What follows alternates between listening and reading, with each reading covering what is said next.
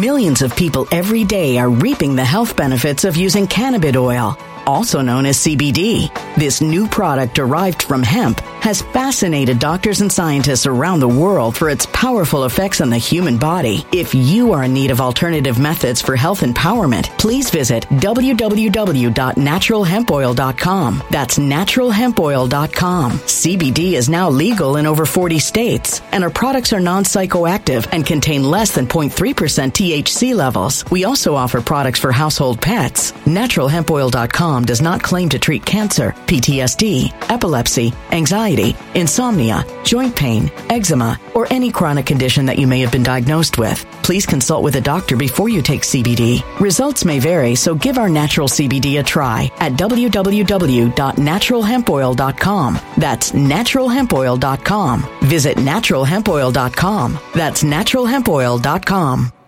Energy bills are rising at a historic rate, and there's no end in sight. Talk to enough people, and you'll soon realize nearly everyone's shocked at their recent electricity bills. Some studies reveal energy costs have skyrocketed by as high as 60% in as little as 2 years. That's why tens of thousands are installing this magical little device from SavePowerBills.com to help slash their energy bills. This sophisticated gadget stabilizes electrical currents, reduces dirty electricity, and helps protect your appliances and electronics. Simply plug it into your home's wall outlet to help lower energy consumption and ultimately help reduce your power bills every month. Countless 5-star reviews back up the notion that this device is one of the most efficient ways to save money while beating the greedy power companies. But there's more. If you order now, you'll also receive 65% off, fast shipping within the USA, hassle-free returns, and last but not least, a 60-day satisfaction guarantee. Just go to SavePowerBills.com to take advantage of this limited time deal before they sell out. Once again, that's SavePowerBills.com.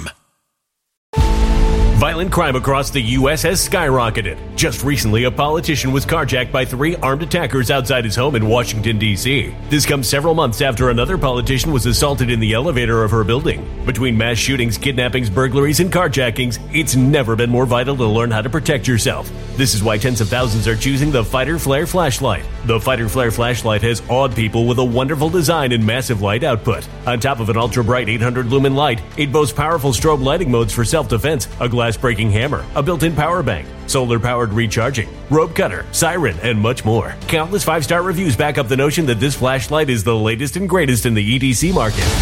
But there's more. If you place your order for the Fighter Flare flashlight now, you'll also receive 66% off, free express shipping, and last but not least, a 100% lifetime guaranteed replacement. Simply go to www.fighterflare.com to take advantage of this limited time deal before they sell out. www.fighterflare.com. Order now.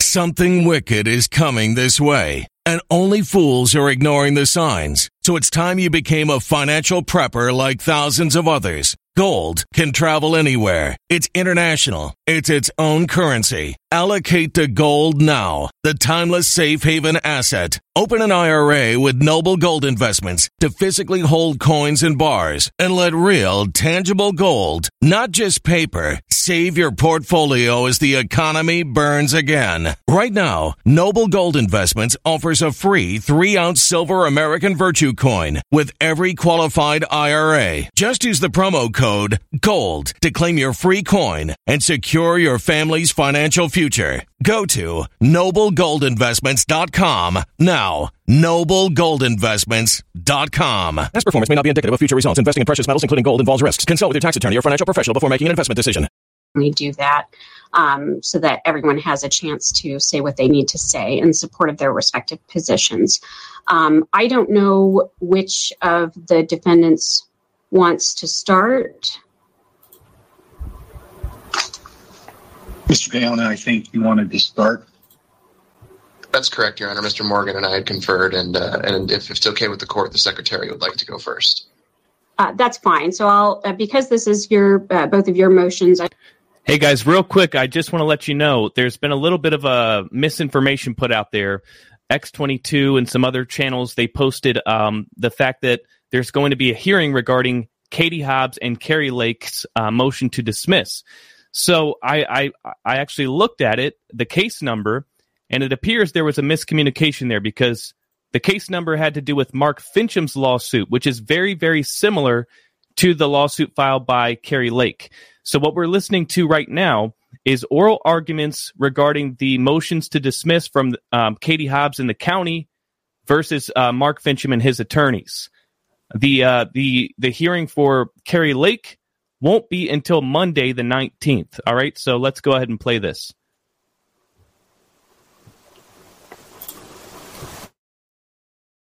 This baseless election contest should be dismissed. Plaintiff was the Republican nominee for Secretary of State and thus sought the position as Arizona's chief elections officer.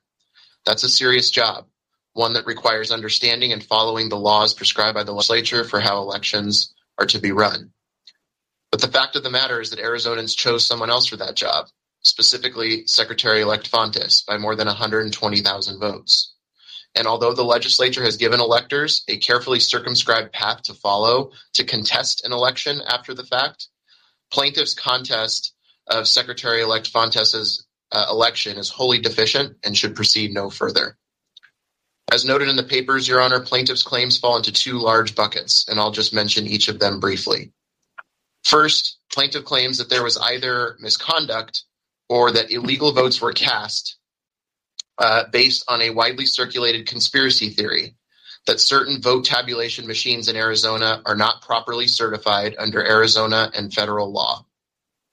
Not only should plaintiff have brought this claim well before the election and well before the machines at issue tabulated the votes of millions of Arizonans, but it's also meritless according to the Election Assistance Commission itself. These machines are properly certified as established by public records that we've provided the court with and that are referenced in the Secretary's motion to dismiss. And that was one question I had. So the argument is that it's appropriate for the court to view those additional materials appended or cited to on the website because they are public records from the Election Assistance Commission. And so reliance on those records doesn't convert the motion or require the motion to be heard via an evidentiary hearing. That's correct, Your Honor. They are all public records of which the court can take judicial notice. And Your Honor, even if none of that were true, that is, even if it brought these claims in a timely fashion, which he didn't, even if those claims had merit, which they don't, plaintiff does not and cannot allege that the machines at issue had any impact whatsoever on the results of the 2022 general election. So for all of those reasons, plaintiff's claims about machine certification must be dismissed. Second, Your Honor, plaintiff alleges that the Secretary engaged in misconduct in three ways. Number one, by not recusing herself from her constitutional and statutory duties when no statute required her to do so. Number two, for taking appropriate action to compel other elections officials to comply with their own such duties. And number three, by flagging election misinformation on social media to a private entity.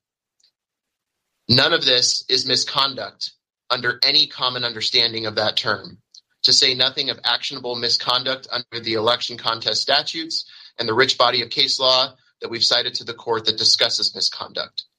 The suggestion that any of this constitutes misconduct is meritless and, as we previewed for the court before, sanctionable.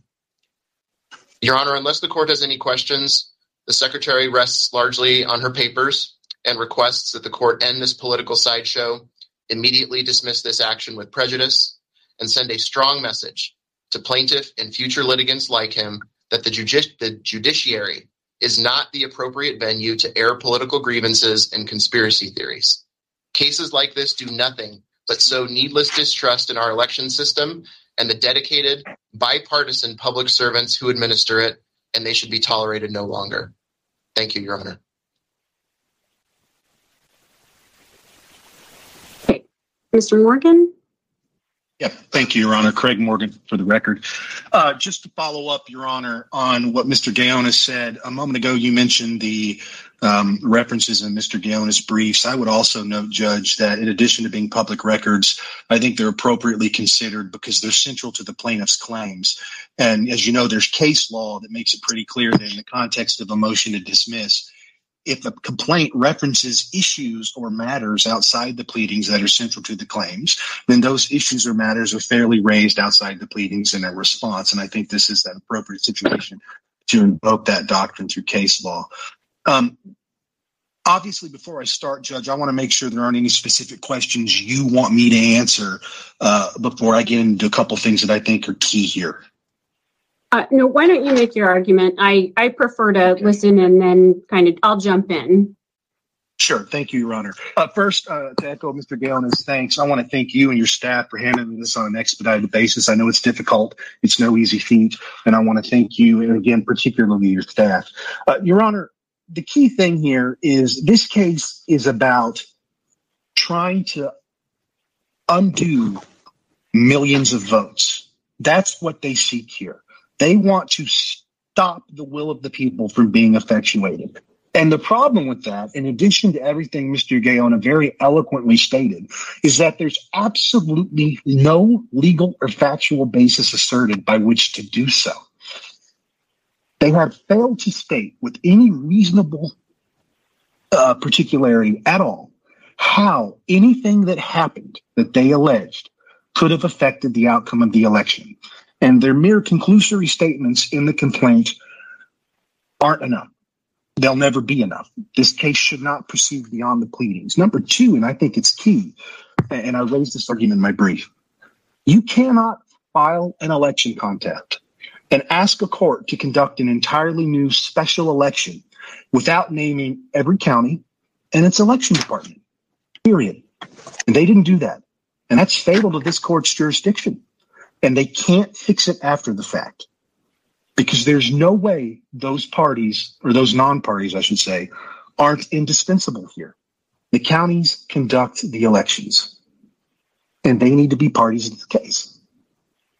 I did have a question about that because I saw that discussion, the discussion about indispensable parties in the Williams case that you cited from 2019, I think. But what I was wondering is, does the statute itself, which prescribes what has to be contained and who has to be included in the petition, provide that in any statewide contest that all of the counties who have some duties relating to the canvass have to be named as parties? I think, Your Honor, the answer is it depends on the relief you're going to seek. I think the statute very clearly at least implies that if you're contesting an election, who are the contestees? Well, if you're saying, I want the relief of a new election because something occurred with respect to an aspect of the election, whatever you're saying occurred, right, is going to probably dictate who the parties need to be. And here, they can try to hide from this and say, well, we're complaining about Secretary Hobbs.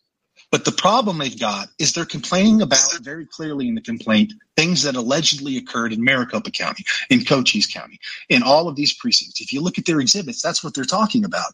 So I would submit to the court, in the context of this particular case, absolutely, they're indispensable parties. They are contestees in the sense that they're coming to this court and saying there were illegal votes because of something that happened at these places.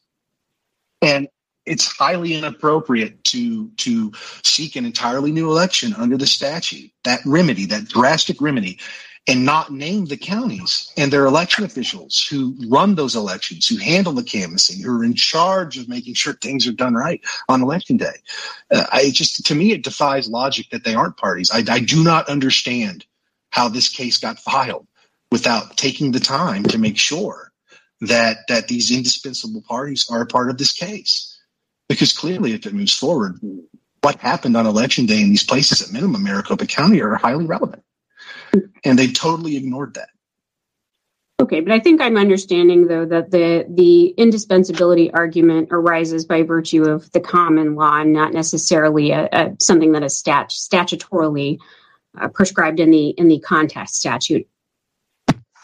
I think that while the statute doesn't specifically require you, right, to name anybody other than you got to name a contestant, right?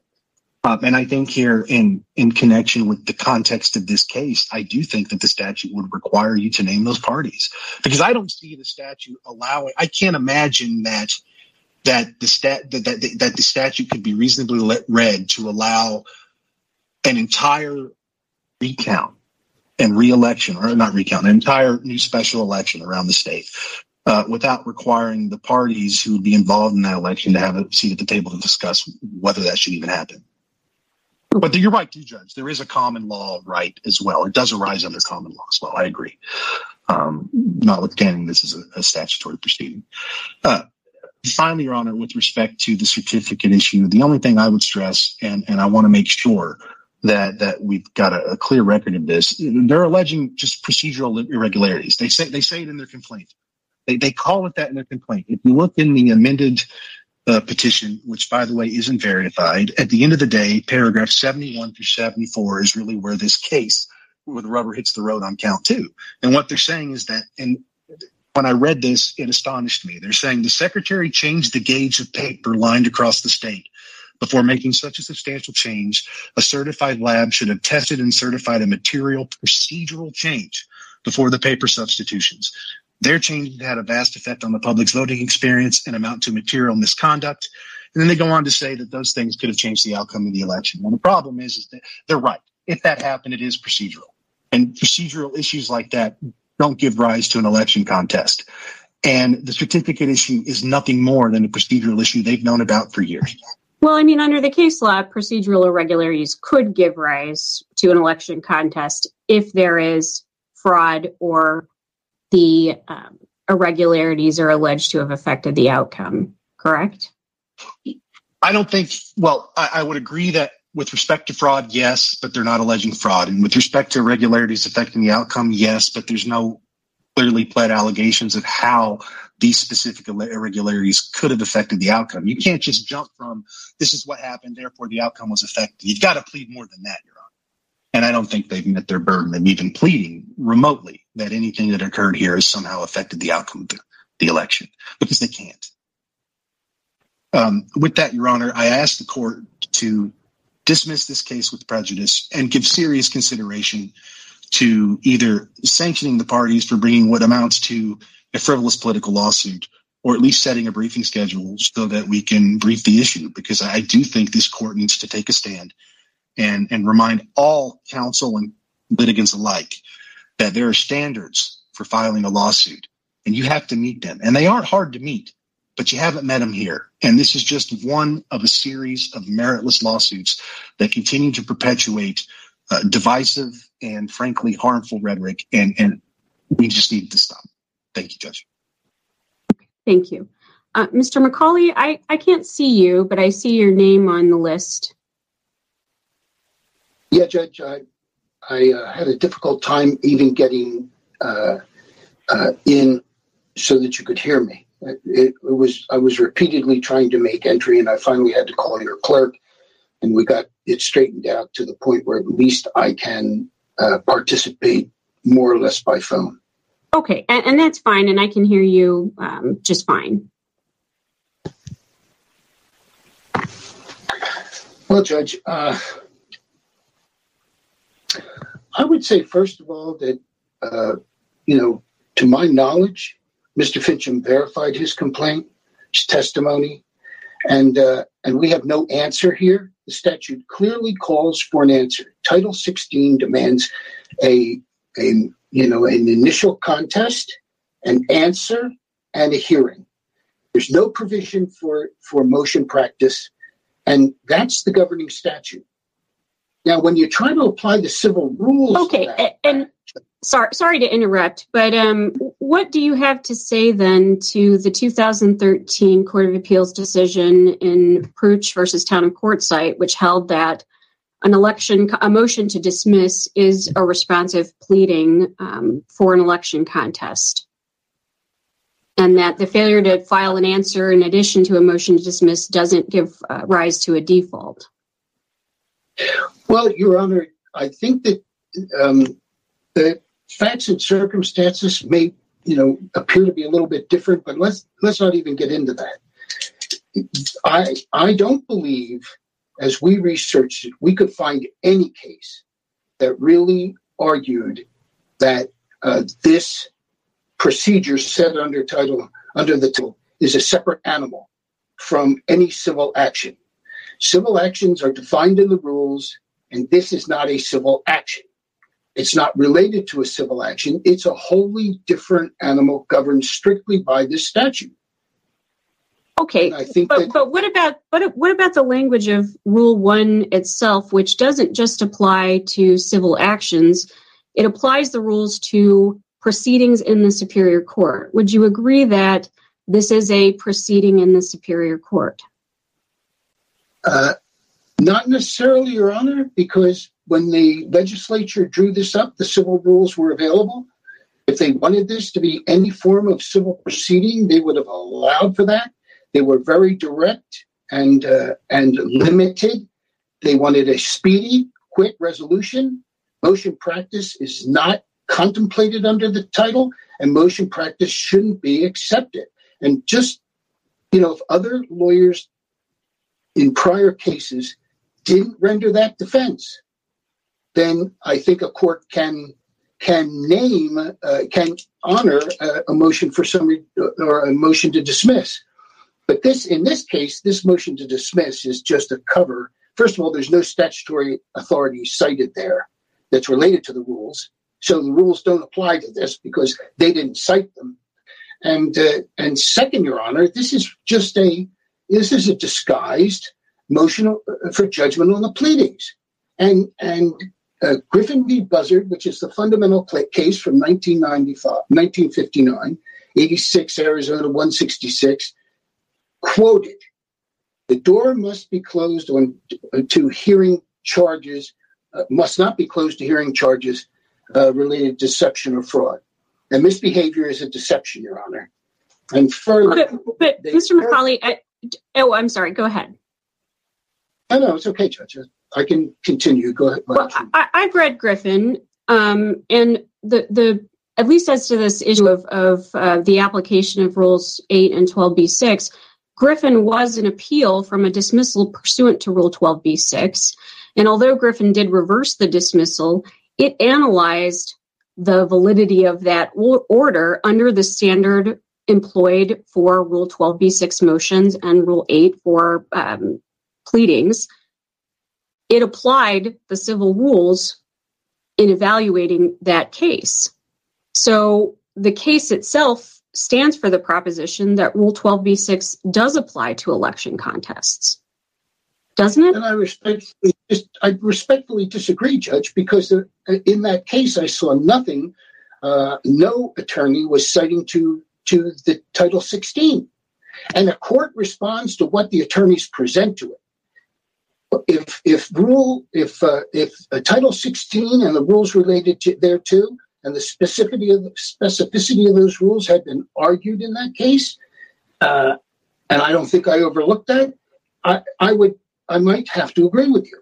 But since it wasn't raised, and to my knowledge, this is the first time it's being raised, it needs to be honored as the intent of the legislature. I mean, the legislature set forth the statutes, titrated them down to a very quick. They didn't want this. Look what's happened here. I've spent so much time with these motions that I can't prepare the case. And that's exactly what they wanted to avoid. And this, I believe, these motions are being deliberately done, put forward specifically to deny me the time to prepare the case. It's a critical issue, and I think it's up to you to make a decision on it. I mean, I think that you should rule for us, but we'll see how that turns out. Because according to Griffin, which we're all citing here, contestants are entitled to prove their charges. The Supreme Court wants litigants like this to be able to present their case and not have it short-stopped. That's how I interpret the case, and they make that statement right in there at page 173. Okay, but then how do you or how do I reconcile your argument with the more recent Arizona Supreme Court cases affirming 12b-6 dismissals, like Burke versus Ducey from 2021? Because they didn't address the statute, to my knowledge, Your Honor. They're going on the civil rules, and that's an entirely different animal. If the legislature wanted the civil rules to apply to Title 16 actions, they would have included it. They were very specific, and there's no room for motion practice in that statute. That's my contention, Your Honor. Okay. Sorry for all the interruptions. Go ahead. Oh, that's okay, Judge. And, we're not trying to overturn millions of voters, Judge. We're not asking for the entire election to be redone. This is a contest between two persons, I guess is the best word, who are vying for the same office. Now, Georgia had a special runoff for two men running for the Senate in Georgia, and it was done very quickly in just a couple of days. It reached a result, and we're not asking the state of Arizona to go to great expense and remanage a major election across the state. We're asking for a revote on the specific contest that unjustly enriched Mr. Fontes as we perceive it. And there's other problems here. I mean, there's no answer. Therefore, there's no testimony. There's nothing really backing up anything these attorneys are saying. There's no memorandum. It's not authorized under 16635, which requires a contest and requires an answer. The Griffin case requires an answer. They're trying to twist the motion to dismiss, as I said, to judgment on the pleadings, but they don't cite any statutory authority. They want to depend on the civil rules, but they don't cite one. So what we're doing here is we're picking and choosing what rule we want. And why don't I get discovery? Why don't I get a Rule 26 statement of disclosure? Because all that's time consuming, and the legislature didn't want that. It's pointed and direct. It's one of the most pointed and direct statutes that I've seen in my 30 or 40 years as a lawyer. Well, would you agree, though, that nothing in the statute says that the civil rules don't apply and that motion practice is prohibited? There's nothing in the statute that says that, correct? Well, Judge, it's really not what the statute says in those terms. It's really about what the statute defined as the proceeding here. And they clearly defined it, and it's unequivocal. And, the parties on the other side may come up with some arguments about it, but I just keep reiterating, if the legislature, and my understanding from our research is that this was a bipartisan decision. So it was probably, to our knowledge, if you're going to get bipartisan, there's a lot of negotiation and a lot of argument. I don't want to go back and have to research all the history of that. But when you get an agreement like this from a legislative body that's got at least two different parties, and they're this specific, and the civil rules existed, and they chose not to insert them in here, that was deliberate and intentional. And the justification from my point of view is the fact that this is a separate animal. It's clearly defined. It's in Title 16. It has nothing to do with civil actions at all, or anything related to a civil action. It's a contest. It's a contest. It's not a complaint. These people are not defendants. It's an entirely different approach, and the parties are not identified in any way as a defendant would be under the civil rules. There's the civil rules on Rule 7. They clearly define what a pleading is and what the rules govern, and this contest is not in that rule. So the rules itself state that this sort of litigation is not subject to the rules. You have a complaint, you have an answer, it's all enumerated in there. If the legislature wanted this kind of a contest in the civil rules, they would have modified them, and they didn't. So it stands to reason that this action is totally and it should be conducted totally and separately along the architecture laid out in Title 16. Otherwise, the rules themselves would state that, these contests and the notices of contests would be a pleading. The rules handle pleadings. It states it clearly. Okay, but what about the Supreme Court's decision in Hancock versus Bisnar, which evaluated an election contest's allegations based upon notice pleading standards set forth under Rule 8? I think that was a 2006 case. Yeah, I understand that, Judge, but I have to go back to the point that the appellate courts and the courts in general are going to respond to what's presented to them. If it's never been presented to them in the fashion I'm presenting it to you, then they're not going to. They're going to go by the civil rules. If everybody says, "Oh yeah, the civil rules are great, let's use them," then that's what the court's going to do.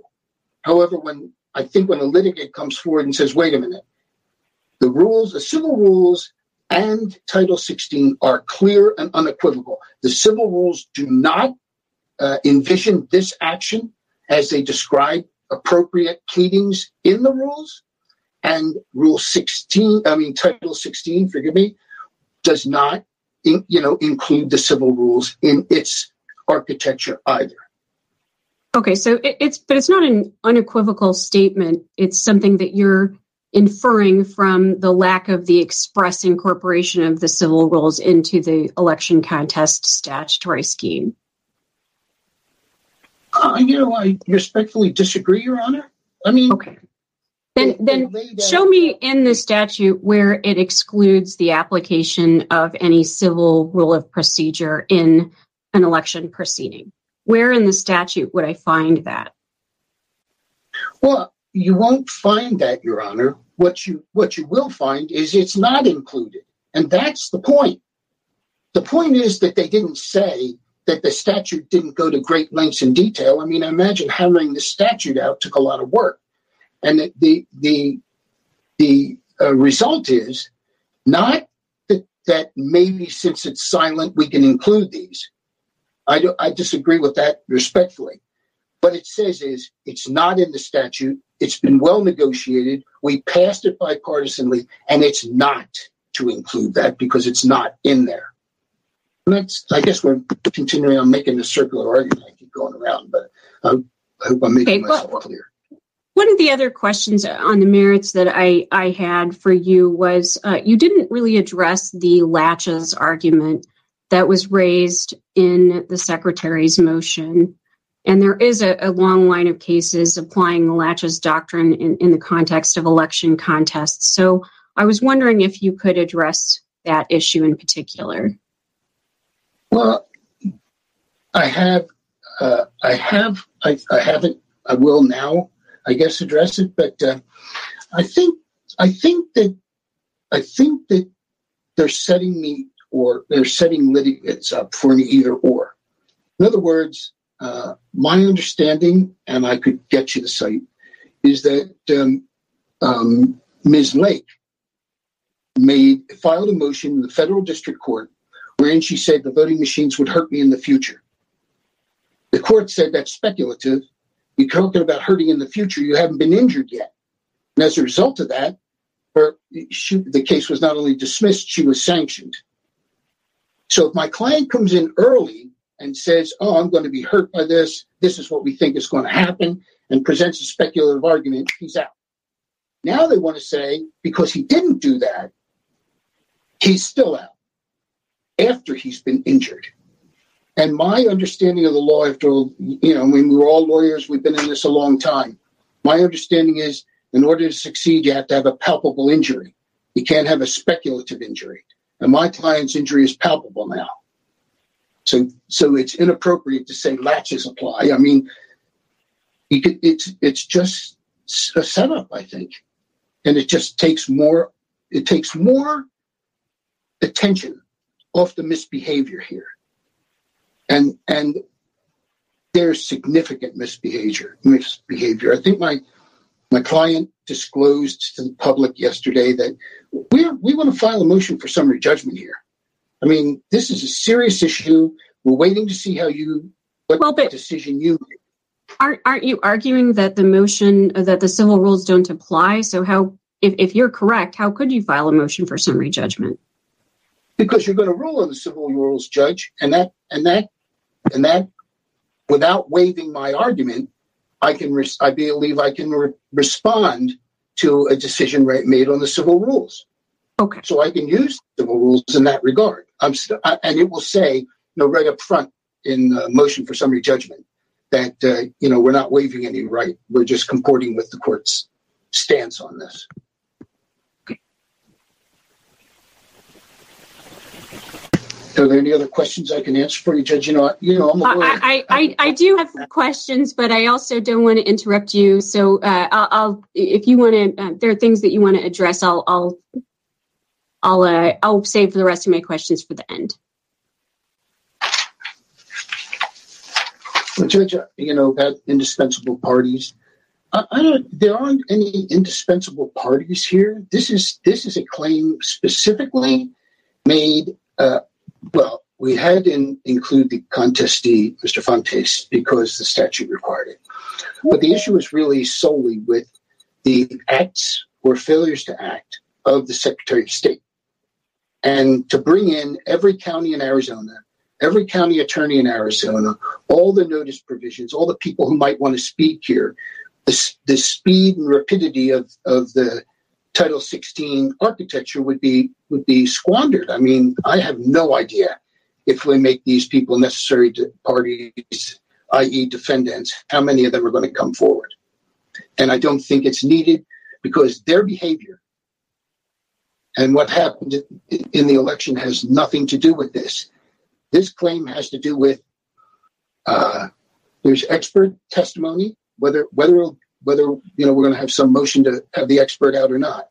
There's expert testimony in the exhibits that says that these machines were not certified, and the expert who's been in the business for 16 or 18 years says if they were certified, they wouldn't have had these problems. And there's a number of certifications because the certification calls for ballpoint pens, and they were using felt markers. The machine can't read them.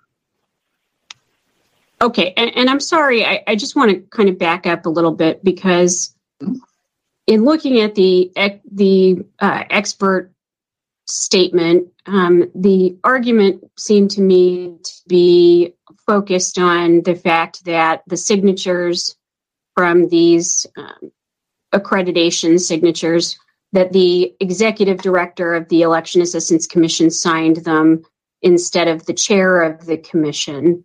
And that is the defect that you are alleging renders all of the votes cast and counted through the tabulation machines illegal. Am I understanding your argument? What we're saying, Judge, is that when you look at the certificate, the statute is specific, and the Secretary of State knows it's specific, and it requires a certain officer to execute it, or it is invalid. But is it really the statute? Is it really the statute, either HAVA or state law, that references the chair of the EAC signing the certificate, or is that premise coming from the manual? No, Judge. This comes from the statutes. The companies that certify have to be recertified every 2 years. So the labs have to be recertified, and then the labs have to recertify the machines every 2 years. And I understand the statute requires certification and recertification. My question, though, is you are arguing that there was a statutory requirement that the chair of the EAC sign the certificate of accreditation, and that accreditation is invalid if the chair didn't sign the certificate. And what I'm wondering is, I didn't see any reference in the statute, either in HAVA or in the state statute, that requires the signature on the certificate in order to be by the chair of the EAC in order for the accreditation itself to be valid. And I'm wondering, I saw the reference in the voting manual, the program manual, but what I'm wondering is, are you saying there's another reference in a regulation or a statute that I didn't see? Or is that the source? What I'm saying to you, and what the expert says, is the date's also off on that, and that he believes the document is a forgery made to fool the public. And that company was not properly certified and was in no position to certify those machines as a result of that. And this went over a number of years. But then how do you address the fact that the EAC itself has confirmed that these two companies are in fact accredited, that they have always been accredited, and that their accreditation has not been revoked? I mean, the EAC is the one responsible for accreditation.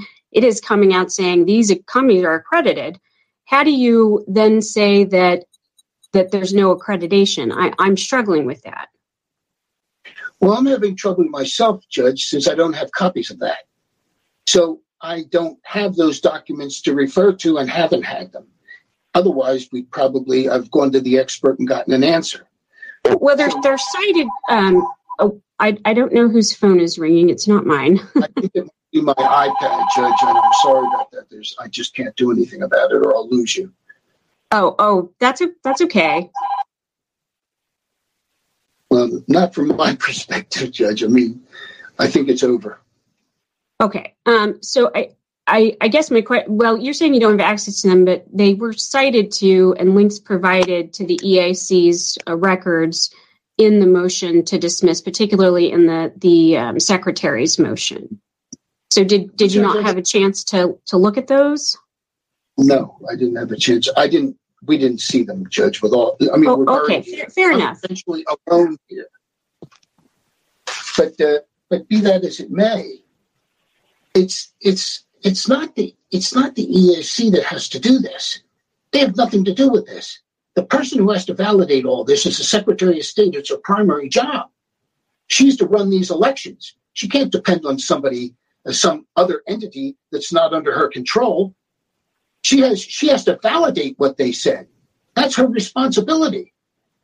And this gets more serious. For the second highest officer in the state of Arizona to go to a public platform and tell that platform, speaking for the state of Arizona, the government, that the government wants her own constituents censored, that's a major issue. There's really serious issues that have to be addressed, and getting out on a technicality is not helping, the citizens of our state. We need a resolution. Pardon my French. Okay, and I think I just... I'm just, I don't mean to be loud or abrupt. But that's okay. I appreciate zealous and vigorous argument. So I think you're moving to the issue of the Twitter suspension. Is that what you're referring to? Yes, Judge. I'm talking about the Twitter suspension, and I'm talking about, a number of other things that we presented. There's 3 claims we presented, and we're going to, if you don't dismiss this case, we're going to summary judgment those claims. And okay, so why don't we talk about those claims then? And I'll try not to interrupt, but I would like to hear you out on the merits of those claims. Well, Judge, let's continue with the Twitter situation. Those are corporate records that have been, so they're business records that have been released by the new owner. And those business records, as the evidence for want of a better term, that's out there shows clearly that as the Secretary of State, the first officer behind the governor, person who would replace the governor if something happened to him, cajoled the Twitter people into censoring 50, possibly as much as 50% of her constituency. This is a political issue. And her defense is that she was trying to eliminate misinformation. What misinformation? Whose definition? What definition is there? I know of no definition in our statutes or in related issues that define misinformation. It's just made up. Okay. Well, could you explain to me, though, how the communications with Twitter flagging information translates into a basis for challenging the later November election under 16-672A1? What is the argument? How do you get from the Twitter communications to misconduct under the election contest statute? I get to it, Judge, because Twitter has itself released records, business records, that shows they believed when they took action they were affecting these elections. That's coming right from Twitter. Now, Facebook has also made public disclosures, and I can get those for you if you need to see them, where they say they can turn an election by censoring people and not allowing both sides of an issue to be heard. Only one side is heard. And for people who are independent or in the middle, all they're hearing is one story, and they believe, the platforms themselves assert publicly that they believe they can affect an election.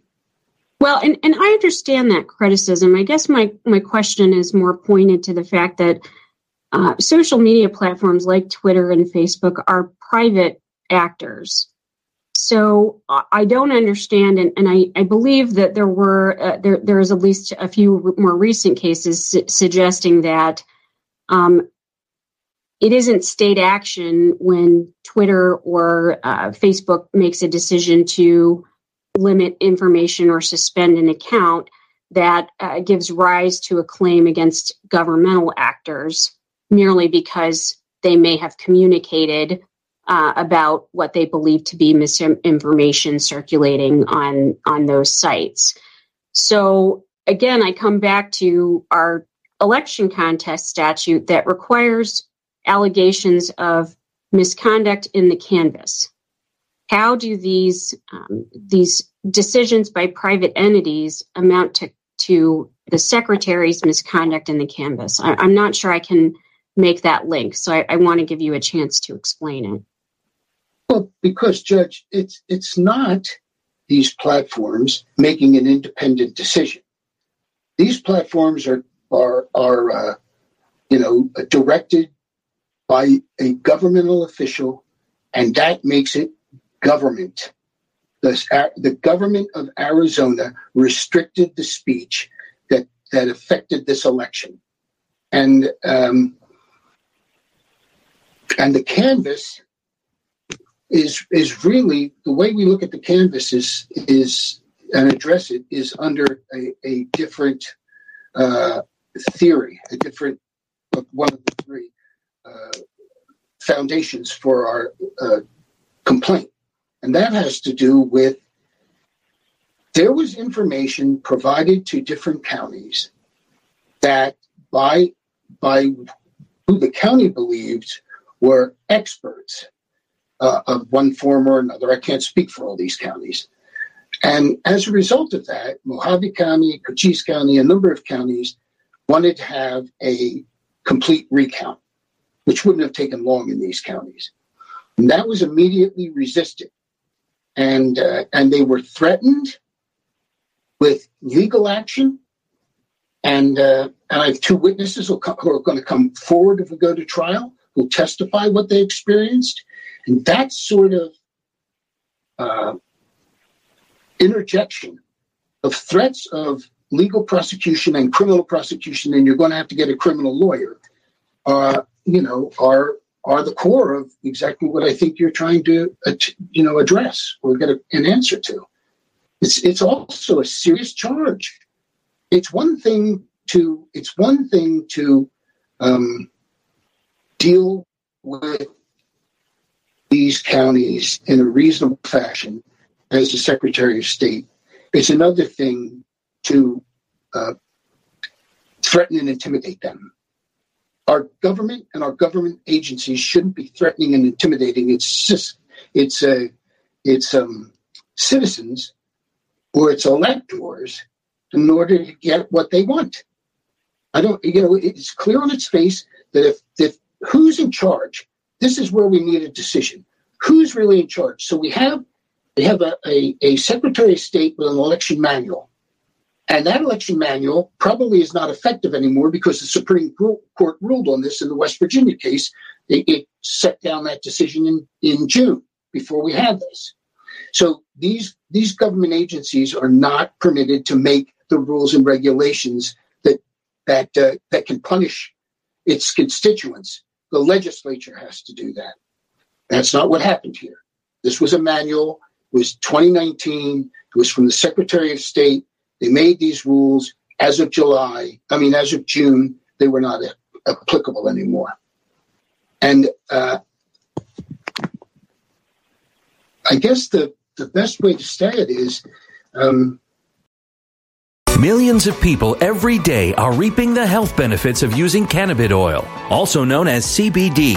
This new product derived from hemp has fascinated doctors and scientists around the world for its powerful effects on the human body. If you are in need of alternative methods for health empowerment, please visit www.naturalhempoil.com. That's www.naturalhempoil.com. CBD is now legal in over 40 states, and our products are non-psychoactive and contain less than 0.3% THC levels. We also offer products for household pets. NaturalHempOil.com does not claim to treat cancer, PTSD, epilepsy, anxiety, insomnia, joint pain, eczema, or any chronic condition that you may have been diagnosed with. Please consult with a doctor before you take CBD. Results may vary, so give our natural CBD a try at www.naturalhempoil.com. That's www.naturalhempoil.com. When it comes to stubborn belly fat, we're all searching for a miracle pill which may never exist. But believe it or not, I may have found the next best thing. It's called Belly Trim, and it's more effective at targeting belly fat, enhancing metabolism, and promoting a toned midsection better than most weight management products I've seen typically found on store shelves. Tens of thousands of 5-star reviewers can't be wrong. Simply place your order now to get 51% off along with many other free bonuses before they sell out by going to www.trimwithus.com. That's www.trimwithus.com. www.trimwithus.com. Order now.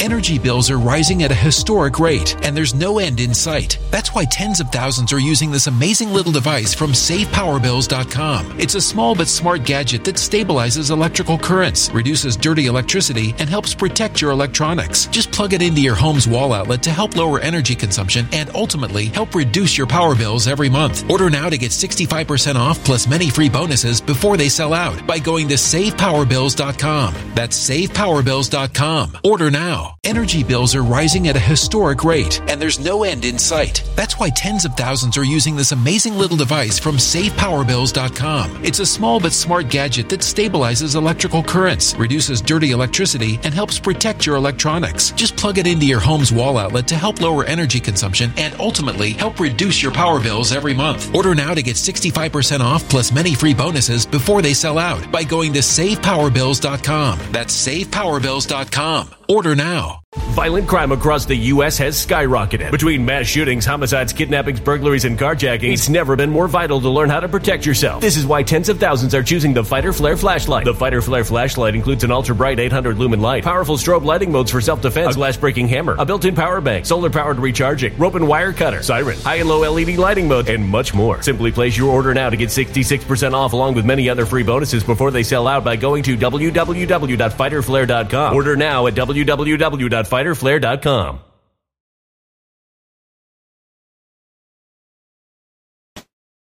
the county boards are given a responsibility by their constituents to represent them. If the county boards have a legitimate belief, whether it's correct or not, it's a legitimate belief that their constituents could somehow have been injured by what they deem to be, an illicit or somehow faulty election. Who makes the decision about that count? The state attorney, the state secretary of state who benefits from this, or the board that's supposed to be representing and protecting the interest of the citizens of its county. It's obvious that this has to be addressed, and hopefully in your decision you'll determine whether the boards have this authority and can represent their people, or whether the boards just have to rubber stamp whatever the Secretary of State determines to be a good election. Well, then I'll ask you this. Where would I find that the authority for the proposition that the boards have discretion with respect to whether or not to complete the canvass, their parts of the canvass, and certify, and whether or not they can direct a recount of some kind if they are concerned about it? Where is that authority? Well, I think, Judge, the authority, since it hasn't, I don't think it's been really tried, but I think the authority is related directly to their responsibilities and the rules and regulations that govern their behavior in each county as to what they're responsible for. And in these counties, they are responsible to make sure that their constituents get a full and fair and election. That is, that's just their responsibility. On the other hand, it's the Secretary of State's responsibility to make sure that she puts forward a full, fair, and safe election, and that she or whoever's in that office addresses these issues regarding certification directly. It can't be responsible to rely on some board that they have no control over, they have no relationship with, other than review their opinions. And Secretary of State didn't do that in this case.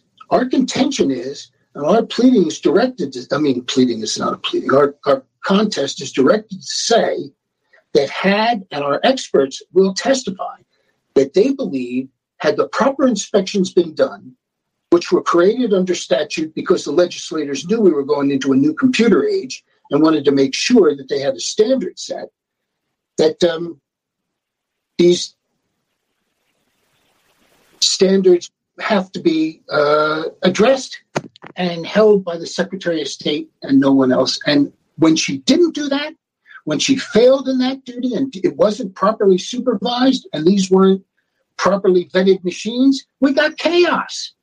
We've attached as an exhibit 80 emails that circulated in Pima County talking about the mass chaos they were having trying to count this vote. And our contention is that the machines were proper and vetted and inspected, we wouldn't be here because we'd have no basis to complain. If I made that clear, I was kind of trying to think while I talked to you. I'm sorry. Oh, that's okay. I did have a question about that because I was looking at your response, in particular at page 14, and obviously, or I think you would agree, maybe you won't, so I'll ask, that pointing out irregularities doesn't, even if they occurred, doesn't give rise to a valid election contest unless there is fraud or unless the result was affected by the error. And I think on page 14, you are conceding that you're not alleging any fraud occurred. Your allegation is based upon the claim or concern that these irregularities affected the outcome. Is that accurate? I just wanted to make sure I got that right in terms of what you are arguing. Well, Judge, I think we're arguing in terms of the case from 1958 or 59, Griffin, that's still the standard. And that case says that, and I quoted it, that we're entitled to have a hearing on charges of fraud or deception. And we believe that there's deception in the practice of not dealing fairly and coming forward to the different counties that protested the election and saying to them, maybe you have a point, give us your evidence, we'll consider it. I mean, that's the way the Secretary of State should behave herself. She deceived them. She said to them, no, this is a great election. Everything's fine. Your complaints are groundless, and you're going to do what I want, or I'm going to put you before a criminal tribunal of some form, and you can get a lawyer and pay $100,000 to be saved. That's exactly what really happened when you boil all the fancy words away. This was a deception because she's telling them they have no grounds for concern when they absolutely did. Okay, and tell me again what the grounds for concern were. Well, Judge, there's probably 6 or 7 concerns, but I think the really material concern is that it goes back to the statute and the statute related to elections. And it's clearly defined in these statutes that the companies have to be vetted every 2 years and the equipment has to be vetted every 2 years. And if you make any material change in the voting system, whether it's the tabulators or whatever, that has to be recertified. And none of this was done. They were told it was done, and they were told that a 3-year-old inspection, 3 years, not 2 years, was adequate. But in point of fact, it proved out not to be adequate because there's chaos across the state. These machines cause problems, and we have no complaint against, these counties that were victimized. We have a complaint against the person who had the responsibility to make sure. The Secretary of State was elected in a controversial election. She experienced this. And then she tells the public she's going to fix this, and it's worse. That's what happened here. They've been deceived. Okay. But would you agree that although there were certainly concerns raised, there isn't any specific allegation that votes that were run through the tabulation machines weren't counted?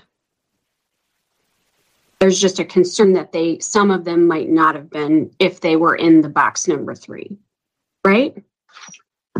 No, Judge. Well, yes. I mean, yes, that's a contention, but the contention underlying that is the public and the counties should have been able to depend on the certifications of those machines and the assurances of the Secretary of State that it would be a smooth election. They should have been able to rely on that. The end result is they couldn't rely on it at all. That's the real issue. And, specifying that, I could petition you to look at the ballots. I could send people in there. We could go through that whole exercise. And if you think that you need that kind of evidence, I would request be able to do that. But the real issue is more fundamental. We need to assure that right now, probably 50% or close to 50% of the citizens of this state have serious questions about this. I can't tell you how many people call here. I don't even know who they are. And they're calling me. I can't get off the phone. We need you to do this. We're hoping you'll do that. Well, that causes me to, I'm semi-retired. I want to be out of the law. I took this because they needed somebody to do it. And so, I guess I have the least risk. I mean, if I get into real trouble and get disbarred here, I'm 76 or 77 by the time they get to it. But the more important factor is, as a voter in Arizona, I question it. As a voter in Arizona, tens of thousands, if not millions of people are questioning it. And we need to set forth a standard. That's what we're really trying to get here. The appellate court, because one side or the other is going to appeal this. The appellate court needs to set standard as to who's in charge. The Secretary of State, because they write a law, what they think is a law, or the boards in these counties. And what do we mean? Does the statute that requires somebody to sign something gets put in there by the legislature? Is that material? Or we can just say, oh, no, it doesn't matter. What the legislators, provided for specifically doesn't matter. We're just gonna undercut that. What the legislators, provided for specifically doesn't matter. We're just gonna undercut that. After they spent all the time and negotiation, get what they came up with, we're going to ignore it. And there's no civil rules, but nobody argued that before, so I guess we can just do it. That's where we are, and we need to fix that. That's why I'm here, Judge. I'm not here because I'm going to get some big victory or I need to get out in front of out on the steps and publicize myself. I'm here because as I go out, I'm concerned about my vote. My family's concerned about their votes. Everybody I know is concerned, literally. Even I have some very liberal clients. They're concerned. Everybody wants their vote counted, and I don't understand from a party that their mantra is every vote should be counted. That's the mantra of this party. That's the mantra these men will use in other cases. Every vote has to be counted. But in this case, we don't need to worry about that. Is that where we're going? That's where it looks, to the public. So I think we need to set a standard.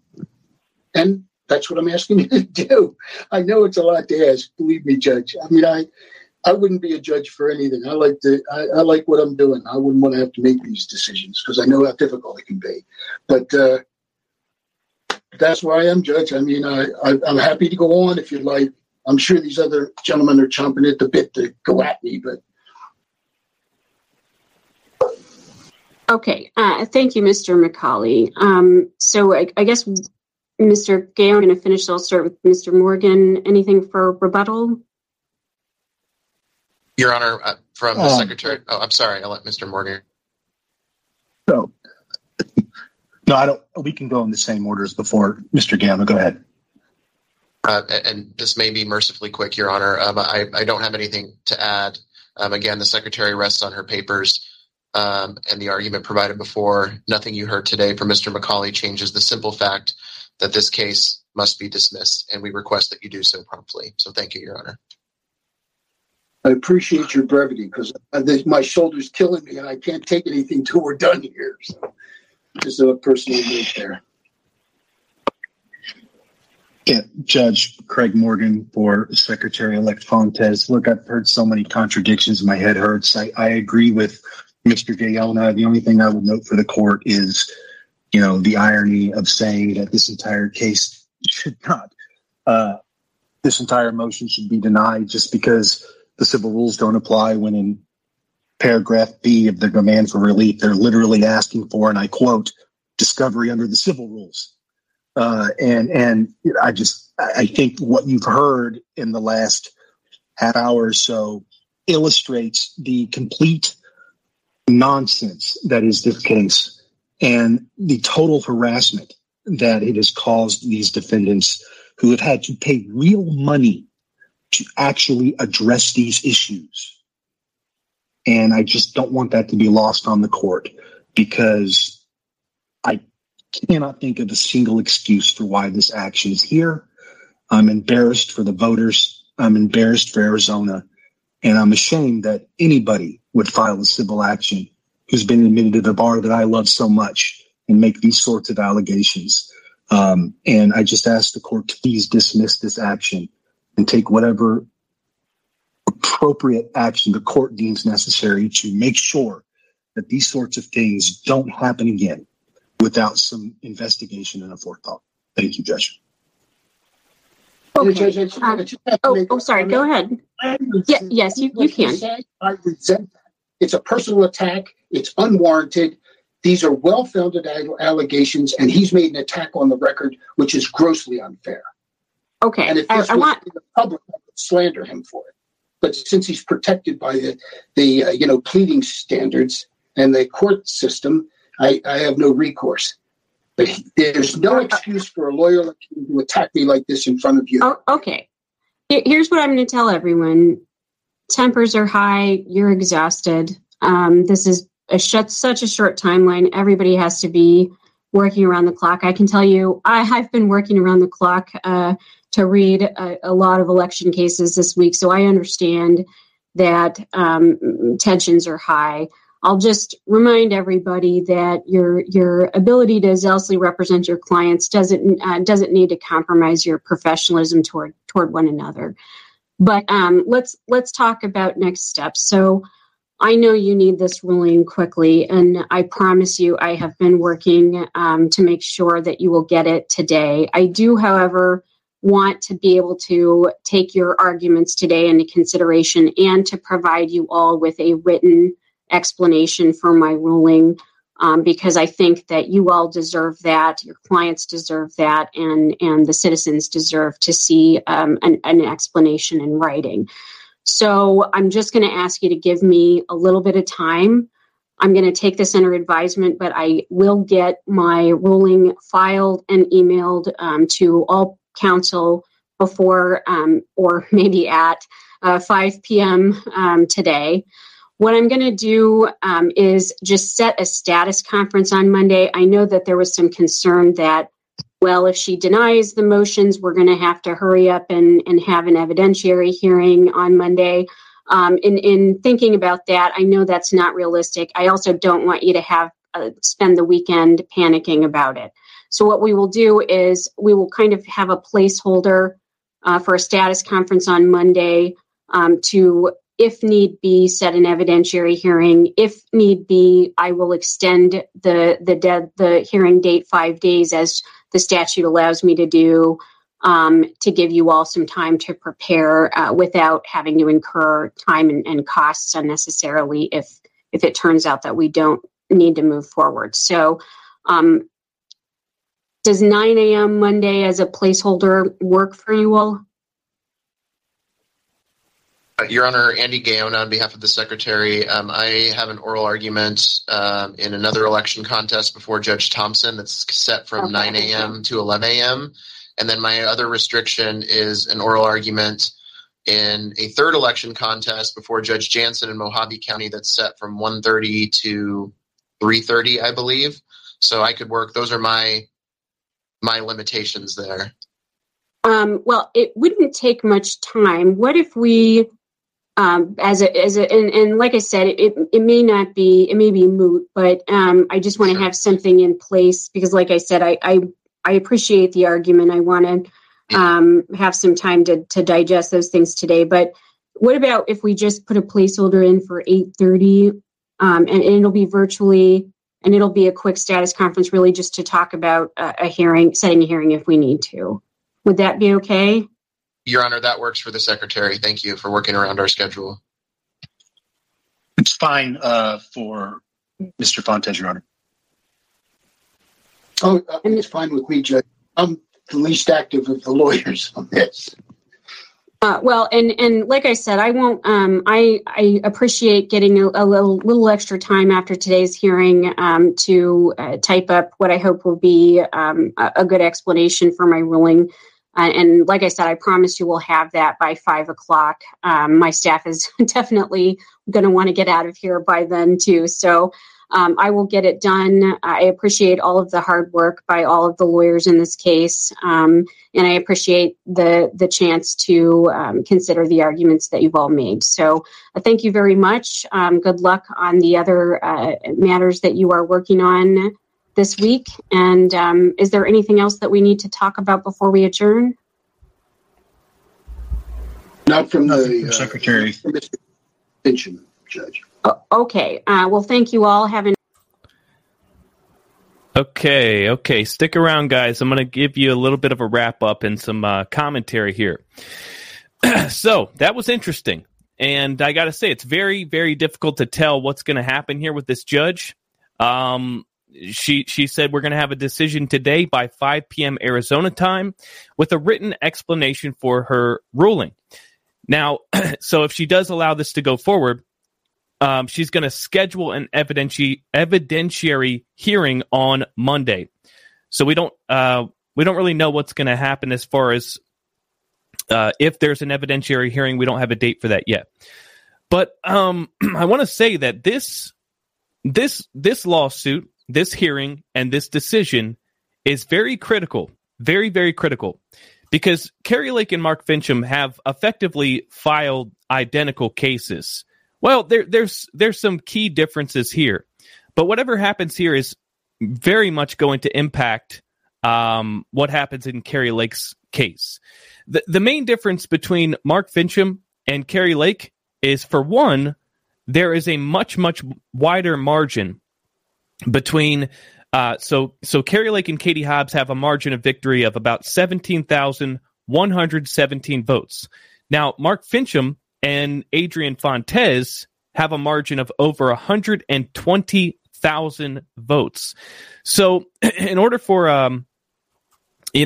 Mark Finchem to be successful here, he would have to show irregularities that are larger than this 120,000 vote discrepancy. The other thing is, Mark Finchem, I would say, and I love Mark Finchem, but I would say that some of the allegations in the lawsuit are a little bit more reaching than Kari Lake. For instance, he alleged that the Box 3 ballots may have never been counted at all. And that was one of the key arguments that he made. So Kari Lake said that a lot of the Box 3 ballots were commingled with ballots that were already counted, and there's no way to know if those ballots were counted twice or if they weren't counted at all. And it warrants an investigation. Whereas Mark Finchem said on the Secretary of State's website, 60,000 ballots mysteriously disappeared, and in Pima County, 20,000 mysteriously disappeared. So he's suggesting that those are probably the Box 3 ballots. So I think it's it's very similar to Kari Lake's lawsuit, but it's also a little bit different.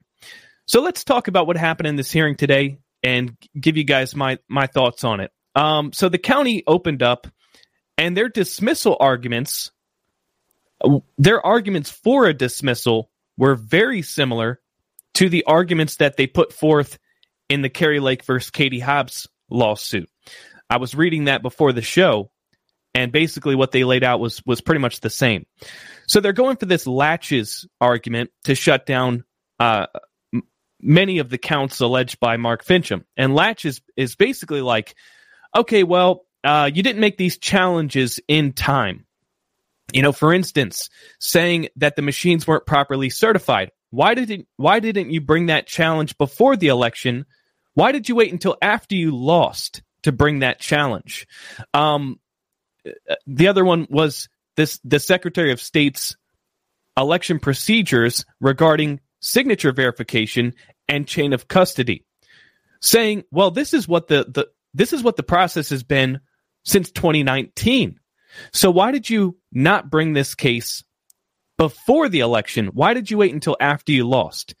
Because you waited until after you lost, then this argument is moot, and they're arguing laches here. Now, I think that's completely ridiculous, absolutely absurd to make that argument, because we had, it's like they're saying two things at the same time. One, they're saying, well, you can't bring an election challenge until it's already been certified. And then, so they try to prevent you from bringing one, and they dismiss anything that's brought and say it's premature. And then after the election, they say you should have brought the challenge before the election. So, you just can't win with these people. Not to mention, Kari Lake had made a challenge to the Dominion machines, right? Remember, she brought that challenge months ago, and it was dismissed. And it was not only dismissed, but her attorneys were sanctioned afterwards, right? So, part of that lawsuit challenging the machines included the fact that the machines were not actually certified.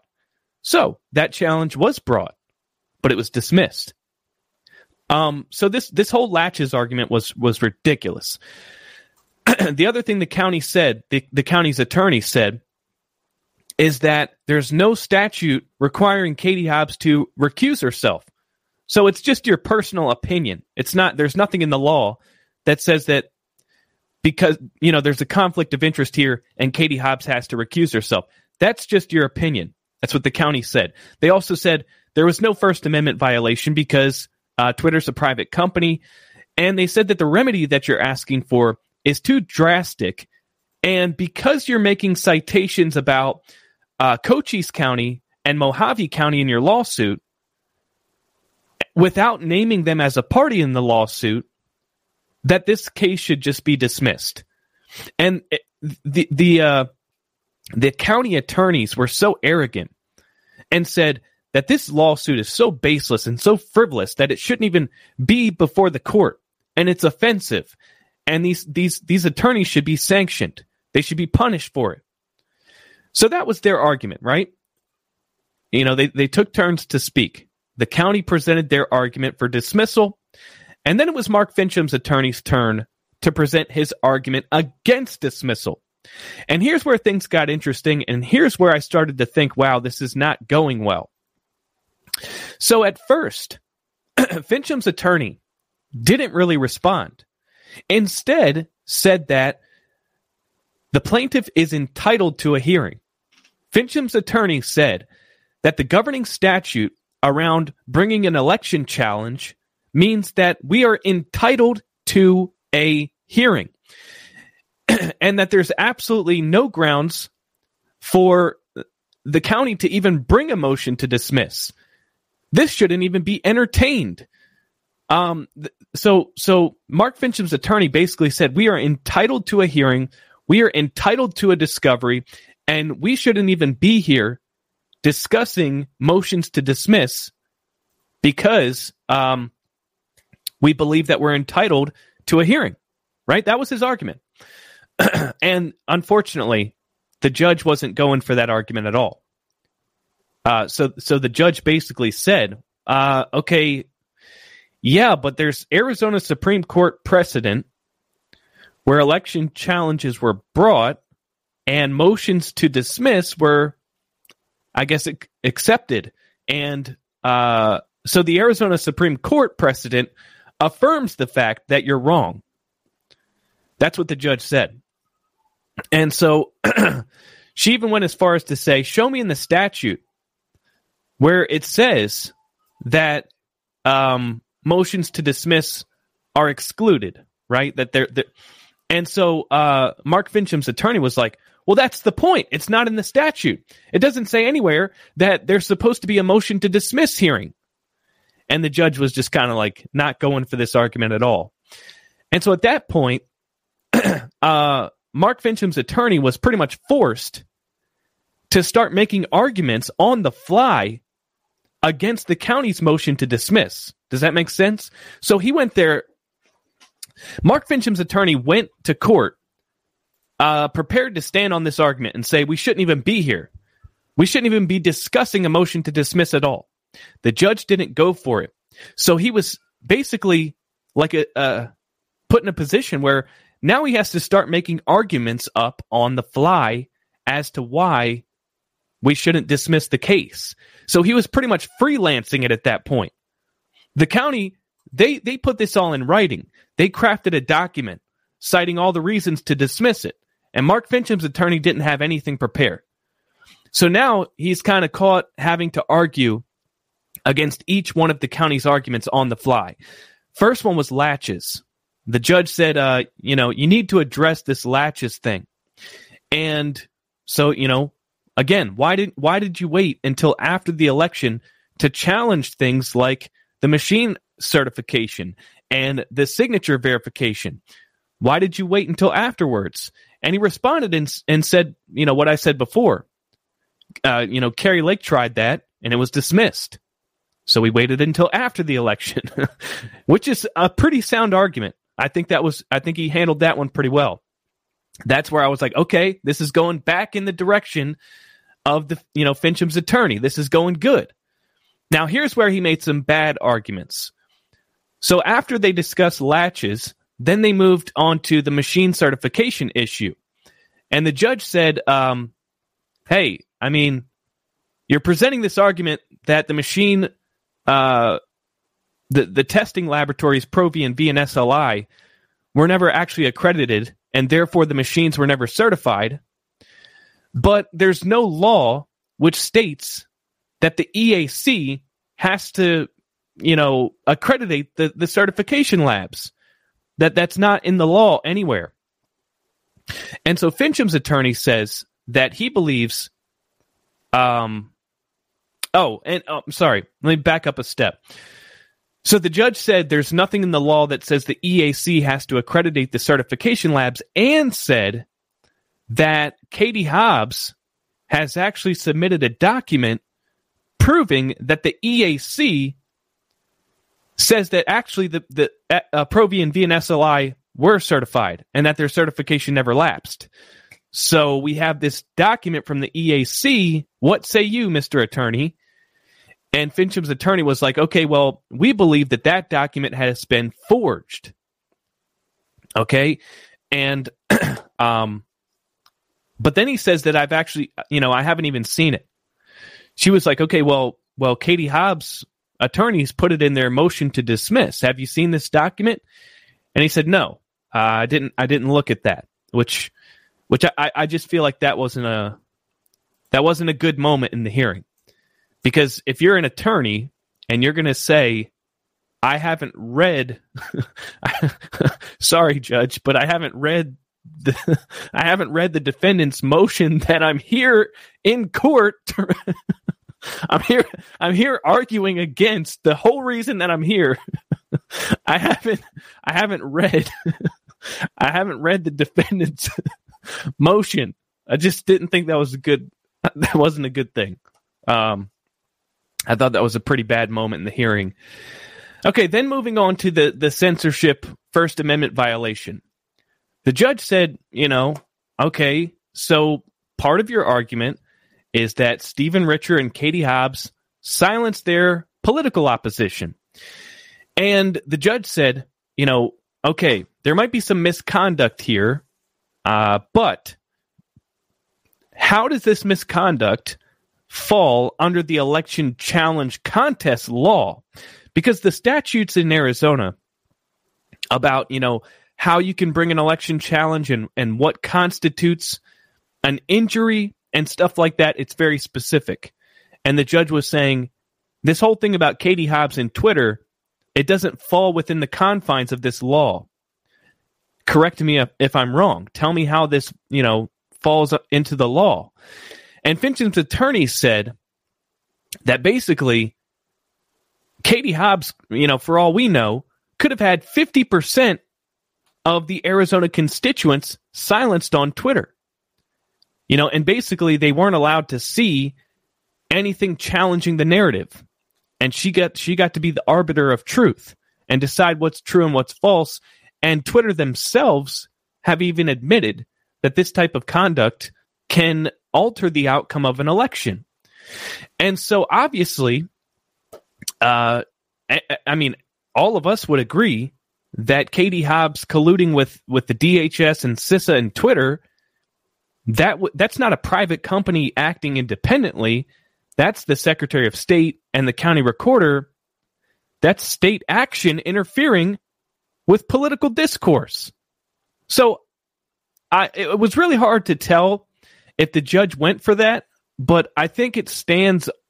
I think that anybody with a brain would agree with that sentiment.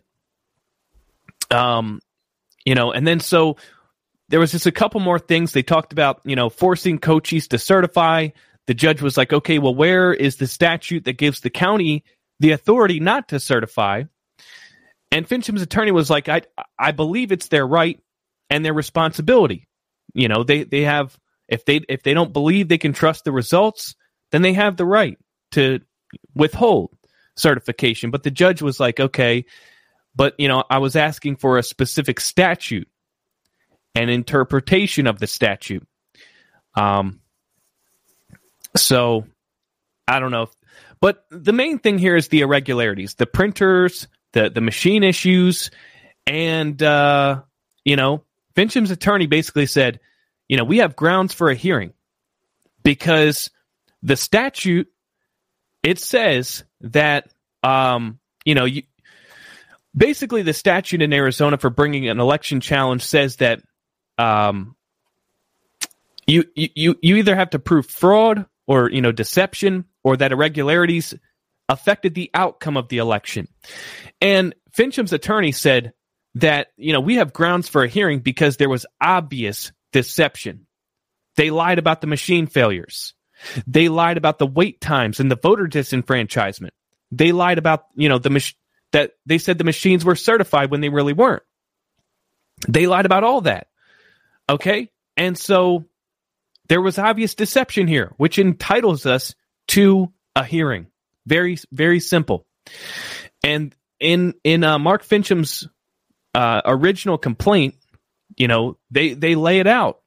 How the county lied. They lied about the numbers. They lied about how long the machines failed for, and they lied about the wait times and how many people were disenfranchised. So it's really difficult to interpret what this judge is going to do based off this hearing. Because on one hand, she rejected his main argument. She rejected his first main argument that, we don't even have to discuss a motion to dismiss because we're entitled to a hearing. She completely shut that down. But after she had him, make his arguments for each individual complaint, it appeared that she was at least a little bit impartial. And, we've seen a lot worse in terms of judges dealing with election challenges. I'll tell you that much. This is not the worst judge that I've ever seen. Okay. So, like I said, guys, this is going to be interesting. We're going to have an answer by 5 p.m. Arizona time. And this is going to really set a precedent because of the similarities between Mark Finchem and Kari Lake's lawsuit. So Kari Lake, the county, they had submitted a motion to dismiss. Kari Lake has to respond, I believe, by tomorrow. And then on Monday, each side is going to be given an hour for oral arguments regarding the motions to dismiss. And it was so basically what we saw with Mark Finchem's lawsuit today, we're going to see that on Monday with Kari Lake. Now, I had some news come across my desk, and I want to show you something. Check this out. Whoops, not that. That's the motion to dismiss. This is Katie Hobbs' motion to dismiss Kari Lake's lawsuit. And guys, I was going through this, and I swear, man, if you want to get pissed off and frustrated, just read the insane. Let me just read one right here. Okay, check this out. So this is, again, Katie Hobbs' motion to dismiss Kari Lake's lawsuit. And one of the arguments that she makes here is that Lake's misconduct and illegal votes claims fail as a matter of law, specifically counts 2, 3, 4, 5, and 6, because they do not allege actual misconduct that falls within the scope of the election contest statute. Many of Lake's misconduct allegations concern the behavior of third parties, alleging misconduct by third-party contractor Runbeck, alleging misconduct by third-party contractor Star Center, alleging misconduct by an unidentified non-governmental hacker. Accordingly, Lake fails to state a claim for misconduct to support counts 2, 3, and 4. Lake admits as much, alleging that the contest statute fails to give her adequate remedies to address the conduct of third parties. Much of the misconduct that Lake alleges, such as erroneous printer settings in counts 2, 5, and 6, is not misconduct at all, but rather simple mistakes or administrative difficulties that could occur in any election. So, if you don't understand legalese and you don't understand what I just read, essentially, what Katie Hobbs is arguing is that she's not even arguing against the fact that 300,000 ballots had no chain of custody because it doesn't really matter because Runbeck is a private company. So there's no law Kari Lake is not entitled to any relief or remedy because there's no law that addresses misconduct from a third-party contractor. So Runbeck can do whatever the hell they want. And Star Center was this third-party contractor that was part of the ballot's affidavit signature verification. We had a whistleblower from the McTech Center say that Star Center was taking ballots off-site with zero oversight, and they had the ability to override the county workers who determined that signatures didn't match. So Star Center was able to take ballots off-site with no oversight and change ballots from being rejected to accepted. and so Katie Hobbs is saying, doesn't matter because Star Center is a third-party contractor. Unbelievable, man. Unfrickin' real. I mean, you can't make this stuff up. Not even addressing the actual allegations and concerns. Just saying, there's nothing you can do about it. Screw you. Who cares? Yeah, there was fraud. No chain of custody, 300,000 illegal ballots. But it wasn't a state actor, it was a private company. So all we really need to do, if you want to break the law and you want to rig an election, all you need to do is delegate all the illegal activity to a private contractor and you're in the clear. And nobody can do a damn thing about it. It's sick, man. It's really, really absolutely disgusting. Now, somebody sent this to me on Telegram. So, Kari Lake, part of the relief that she's seeking is she wants a complete and total audit of the ballot affidavit signatures, right? Which she wants before trial. She wants to have an audit before the trial. Well, she actually added a motion, and she requested that she be able to pick an independent contractor to look at some ballots, physical paper ballots. Okay? And the judge actually approved Kari Lake's petition to inspect ballots. However, there's one little important provision here. So again, the judge ordered that Maricopa County has to provide. Well, I'm sorry. I'm reading this, and for some reason I can't pull it up. So sorry about that. But the judge is approving Kari Lake's request for an inspection of the ballots. However, this is pending the motion to dismiss. So, if the judge decides to dismiss the lawsuit, then this goes out the window. If he allows the lawsuit to go forward, then Kari Lake will be allowed to inspect some ballots. So we're going to have to wait and see if Kari Lake's lawsuit gets dismissed. But if it doesn't, then she's already been granted some relief that she sought. Now, here's the problem. The problem is, I'm sure a lot of you guys say, awesome. Kari Lake's going to be able to inspect ballots. However, she's only requested to inspect 50 Election Day ballots and 50 mail-in ballots. It's a very small sample size. And so here's what the judge ordered. All right. The judge ordered that the Maricopa County defendants provide to the clerk of the court the name and contact information of their preferred ballot inspector by 12 p.m. on Friday, December 15th. So the county defendants, meaning Maricopa County, gets to tell the judge who they want to inspect these ballots. All right. It is further ordered that the Maricopa County defendants provide to the court the name of a proposed inspector for the court to name as its representative pursuant to the ARS blah, blah, blah, blah, blah by Friday, December 15th, 2022. So essentially, It sounds like the county gets to pick the person or the group inspecting the ballots. And that's not a good thing. So we have a very small sample size of 50 ballots, 50 mail-in and 50 election day. And the judge is asking the county to pick the independent contractor. So, yeah, I don't want to hype this up too much. I'm not expecting too much out of that. But anyways, ladies and gentlemen, I am very sick.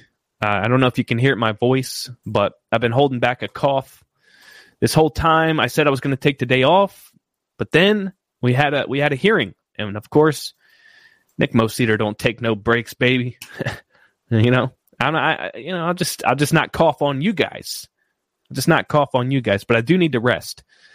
So I'm definitely going to take the rest of the day. Definitely going to take tomorrow. And we'll see how I feel Sunday. But I do not feel too good right now. Anyways, ladies and gentlemen, make sure to smash the Rumble button. Also, make sure to subscribe to this channel. And guys, I just checked this morning. It's still not too late to go to mypillow.com. Enter promo code Nick and have your gifts before Christmas Day. I tell you what. And, that would be awesome. But, if you guys really want to, support this channel, the best way to do that would be to go to nickmoseeder.locals.com and become a supporter over there, where you'll also get access to extra content, exclusive content. At least one video, one live stream a week, and shucks. I mean, that's for the price of a cup of coffee. Get some more Nick Moseeder action. Come on, it's what a deal! What a deal! I might even throw a Trump trading card in there. I don't want to talk about those things anymore. I love Trump, and I love Trump trading cards. So, ladies and gentlemen, thank you for watching, and I will see you next time. And tune in because I'm sure we'll get that decision from the judge here soon, and I will post it to either Telegram. I say I'm done for the day, but I might even make a damn second video, knowing me. But ladies and gentlemen, thanks for watching, and I will see you next time. When it comes to stubborn belly fat, we're all searching for a miracle pill. Generally, you have to use multiple products that target belly fat differently to manage excess weight around the stomach. Some products may focus on abdominal exercises or dietary changes, while others might focus on boosting metabolism or controlling cravings. But believe it or not, I may have found a solution that removes the need for juggling through multiple weight management products. It's called Belly Trim, and it's more effective at targeting belly fat, enhancing metabolism, and promoting a toned midsection better than most weight management products I've seen typically found on store shelves. Tens of thousands of 5-star reviews back up the notion that Belly Trim is not only a breakthrough in a bottle, but that it also removes the need for us to use countless diet pills and fat-burning supplements. But there's more. If you place your order for Belly Trim now, you'll also receive 51% off, free VIP live health and fitness coaching for life, 2 free new ebooks titled Top 10 Foods That Burn Belly Fat and Top 10 Exercises to Reduce Belly Fat, a 60-day satisfaction guarantee, and last but not least, free shipping. Simply go to www.trimwithus.com. That's www.trimwithus.com to take advantage of this limited time deal before they sell out. Once again, that's www.trimwithus.com. Order now. Energy bills are rising at a historic rate, and there's no end in sight. Talk to enough people, and you'll soon realize nearly everyone's shocked at their recent electricity bills. Some studies reveal energy costs have skyrocketed by as high as 60% in as little as 2 years. That's why tens of thousands are installing this magical little device from SavePowerBills.com to help slash their energy bills. This sophisticated gadget stabilizes electrical currents, reduces dirty electricity, and helps protect your appliances and electronics. Simply plug it into your home's wall outlet to help lower energy consumption and ultimately help reduce your power bills every month. Countless 5-star reviews back up the notion that this device is one of the most efficient ways to save money while beating the greedy power companies. But there's more. If you order now, you'll also receive 65% off, fast shipping within the USA, hassle-free returns, and last but not least, a 60-day satisfaction guarantee. Just go to SavePowerBills.com to take advantage of this limited time deal before they sell out. Once again, that's SavePowerBills.com. Violent crime across the U.S. has skyrocketed. Just recently, a politician was carjacked by 3 armed attackers outside his home in Washington, D.C. This comes several months after another politician was assaulted in the elevator of her building. Between mass shootings, kidnappings, burglaries, and carjackings, it's never been more vital to learn how to protect yourself. This is why tens of thousands are choosing the Fighter Flare flashlight. The Fighter Flare flashlight has awed people with a wonderful design and massive light output. On top of an ultra-bright 800 lumen light, it boasts powerful strobe lighting modes for self-defense, a glass-breaking hammer, a built-in power bank, solar-powered recharging, rope cutter, siren, and much more. Countless 5-star reviews back up the notion that this flashlight is the latest and greatest in the EDC market. But there's more. If you place your order for the Fighter Flare flashlight now, you'll also receive 66% off, free express shipping, and last but not least, a 100% lifetime guaranteed replacement. Simply go to www.fighterflare.com to take advantage of this limited time deal before they sell out. www.fighterflare.com. Order now.